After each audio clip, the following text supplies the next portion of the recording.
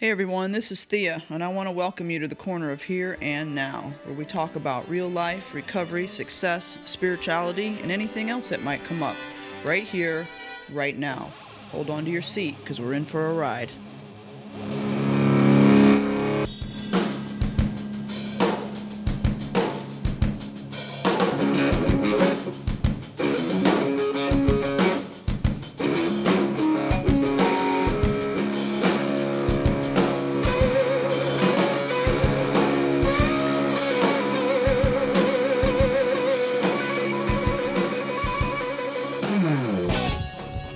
Everybody, welcome back to the corner of Here and Now.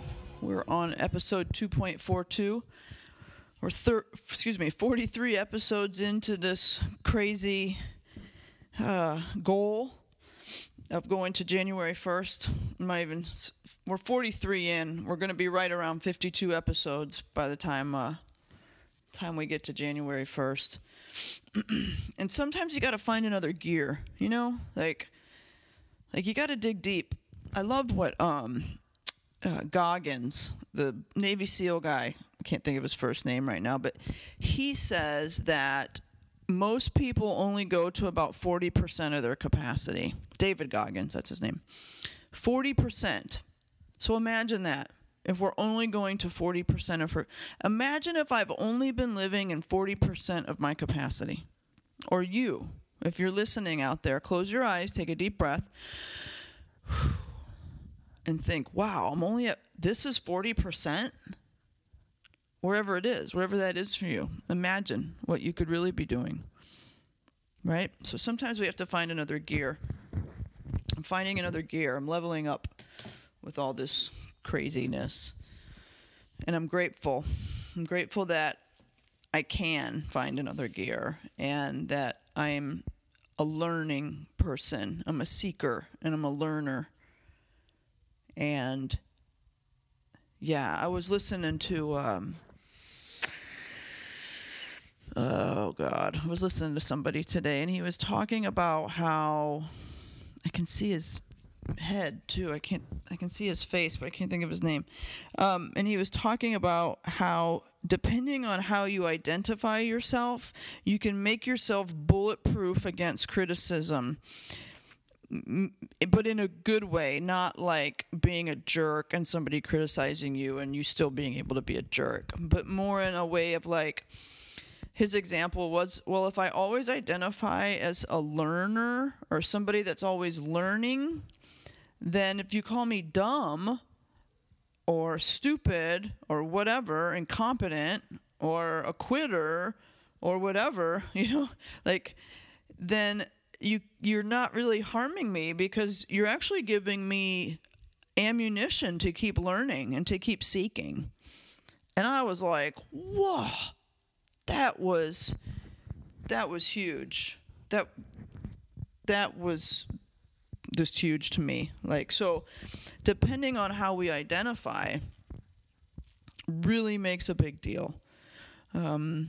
I identify as an addict, right? Like, I go in the rooms and I sit down and I say, I'm Thea and I'm an addict. And I've been saying that for 25 years.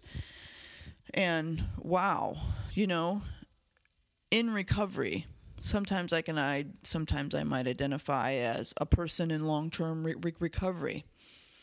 But I'm a seeker, like we were talking about with Daniel the other day. There's this, I don't get to hit a plateau. And when I do hit a plateau and I kick back and relax, it's okay for a little while, but it doesn't last long. I get very irritable, restless, and discontented when I do that. So I've learned the hard way that I have to keep going and learning, and it's not even it's not just in my recovery, it's in my whole life that I'm learning and growing. And that's a gift. That's a gift, and nobody can take that away from me. And I think that's a huge thing. And I do identify today as somebody that's learning and growing and seeking. And for me, that's super awesome, because you're talking about somebody who could barely read and suffered from all kinds of learning issues. And the fact that I can sit here and do what I do for a living and I've come this far is it's a pretty big fucking deal, and a lot of it has to do with Narcotics Anonymous and the base that Narcotics Anonymous has given me. Everything has grown out of the fact that I'm in NA, and I call myself an addict. Calling myself an addict has given me the freedom to do the things that I truly wanted to do. That sounds really weird, and I don't think I've ever even said it like that before. Now, that doesn't mean if there's somebody out there listening that's not an addict, you don't have to go call yourself an addict. This is just my opinion. This is just me sharing my thoughts about some of this, but I've often said that the fact that I'm an addict is my superpower. I've been through a lot, and I can survive a lot. We all can. And, my life, I don't think, in some ways, didn't even start until I sat down in a room of Narcotics Anonymous and said, my name is Thea, and I'm an addict, and I need help.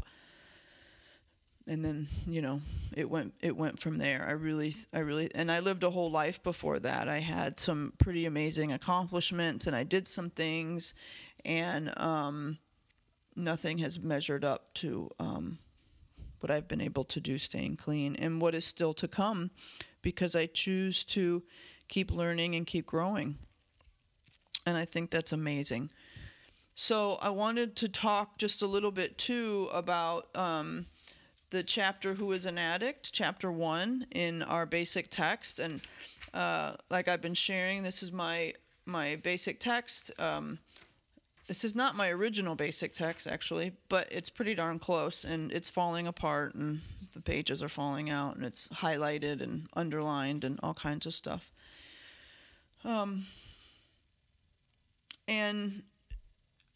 it's interesting because, like I said, the fact that I'm an addict, I think, is the thing that makes me shine the brightest. It is the thing that gives me an edge.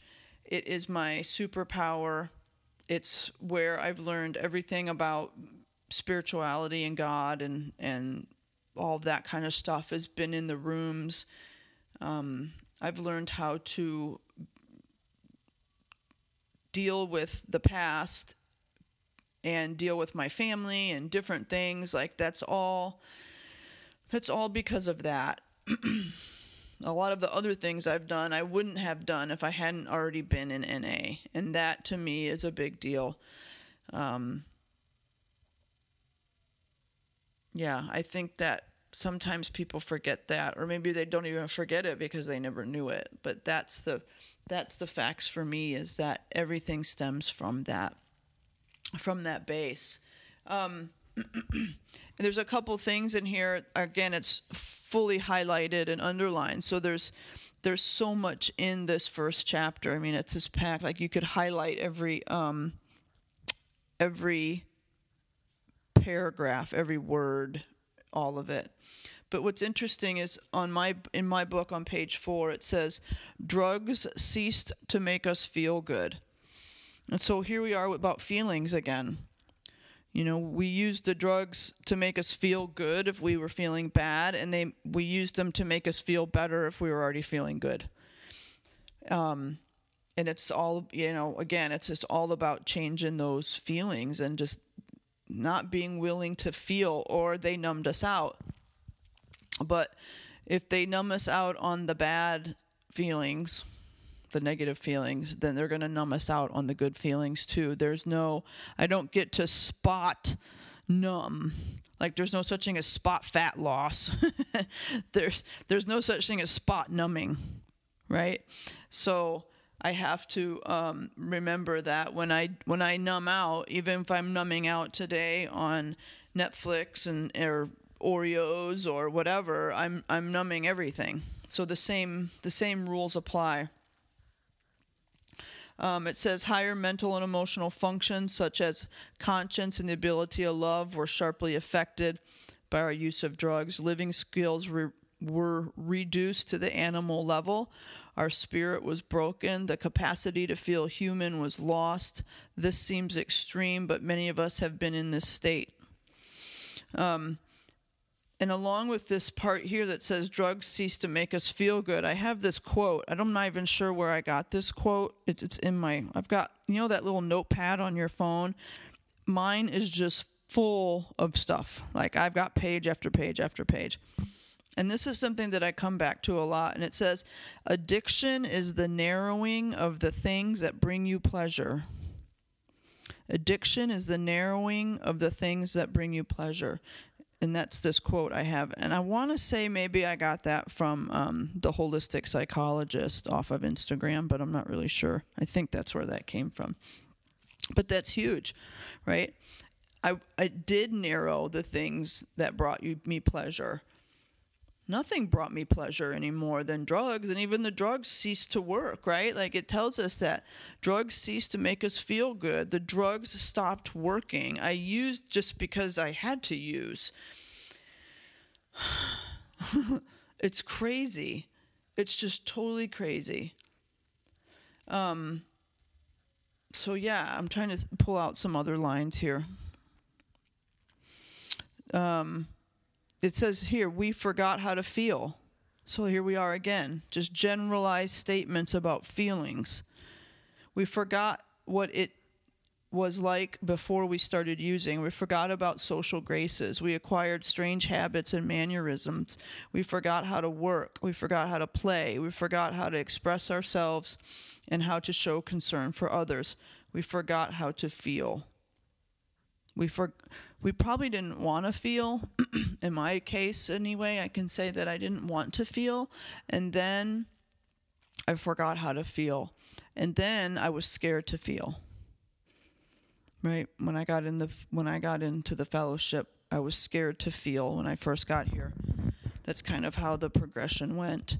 And now I can't help but feel. Like there's just no way around it. And just like we built up a tolerance for the drugs, I think we build up a tolerance for spiritual work. And when we say the reward for the work is more work, that's some of that tolerance in a way. Or I can't stand feeling bad anymore. I can't think of the right way I want to say it, but my tolerance is much different today. And I have to do the spiritual work like I had to do the drugs in a weird way. Yeah, I think I put that in my little notepad too the other day. I was saying that to somebody. Let's see if I can find it. Let's see. Like the drugs took more and more to get high. It takes more spiritual work to get the results that we're looking for. The reward for the work is more work. The more I learn, the less I know. There's a method, formula, or process. If you have the audacity to step into that master role and practice and sit and talk and walk, crazy things will happen. It's creative destruction. Yeah.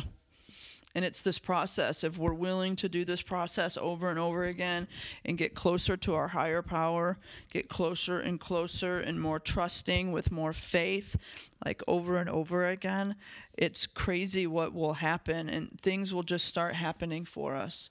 And, I was in my meditation this morning. I've been meditating again, not very long, about 10 or 15 minutes a day, and I started having the crazy thoughts in my head, right? Like stuff started to kind of go up there, and like the stories I like to tell myself and get that little hit of, when we tell ourselves those stories, we get certain feelings and emotions behind them, and then we get a hit of hormones and chemicals, so we actually can become addicted to our feelings and emotions because we'll go over these same stories, we'll tell the same stories, we'll that whole thing of over and over again, and we're getting that little chemical hit. So I have this habit of telling myself the same stories, especially in the mornings.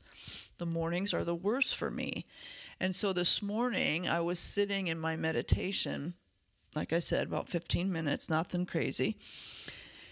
And I could feel myself start to tell myself that story again. And I was like, no, you're not going to do it today. Stop the story. So I stopped the story and I started to tell myself a different story. I stepped into a different story, a different outcome. And the loop stopped and it changed everything. I don't know about y'all, if you were meditating or not, but sometimes I can get up from a meditation and be like, man, I just told myself a crazy story for 15 minutes. And then of course I beat myself up for that, blah, blah, blah. But this morning I was like, nope, not going to play this game with you. Some of that's Betty. Remember Betty from many episodes ago? Some of that's Betty telling those stories and wanting me to get wrapped up in that. And today I was like, no, I'm not going to do it. I had a really good day. It was a beautiful day outside, and it was just a great day today. But no, I'm not going to do that. And so I stepped into something different, and it was pretty awesome. So we do have the power, if you will, to change some of that. And if we're willing, if we can catch it, if we're willing to do the work, if, again, like I've been saying over and over again, if we're willing to turn that light on ourselves and do that work. And it's not easy, right? It's really not easy. The last little paragraph in this chapter, it says, we realize that we are never cured and that we carry the disease within us for the rest of our lives. We have a disease, but we do recover. Each day we are given another chance. We are convinced that there is only one way for us to live, and that is the NA way. And it says over here, I think it's in the introduction. I read it earlier. Yeah, this is in the introduction. It says, we offer only a proven plan for daily recovery. Just one little sentence. It's the last sentence in the first paragraph of the introduction. We offer only a proven plan for daily recovery. So read the introduction, people. Yep, the preface, the introduction. The material for this book was drawn from the personal experience of addicts within the Fellowship of Narcotics Anonymous. The basic text is based on an outline derived from our white book, Narcotics Anonymous. The first 8 chapters are based on the topic headlines in the white book and carry the same title. Yeah, crazy. Narcotics Anonymous was formed in July of 1953 with the first meeting held in Southern California. So yeah, a daily recovery. And it says in here something about, I don't remember. But anyway, yeah, that's kind of what I was thinking about. It's this whole thing about being an addict and how blessed I really am and to have this process. But, my clean date's coming around the corner, so I get a little weird and, wooey and wishy-washy and stuff around this time. So there you go. Anyway, I will be back tomorrow. I hope you all had a beautiful day, and we're just going to keep this rolling. Peace out, everybody. All right, everyone, that's another episode of The Corner of Here and Now. Thank you for joining me. If you like what you're hearing, please share, comment, and or subscribe. Please know that the music used in this podcast is the one and only Kenny Cordray. And the song is called Rojo, that was generously donated by his family. Until the next time we meet on The Corner of Here and Now, remember, we're all just walking each other home. Peace out.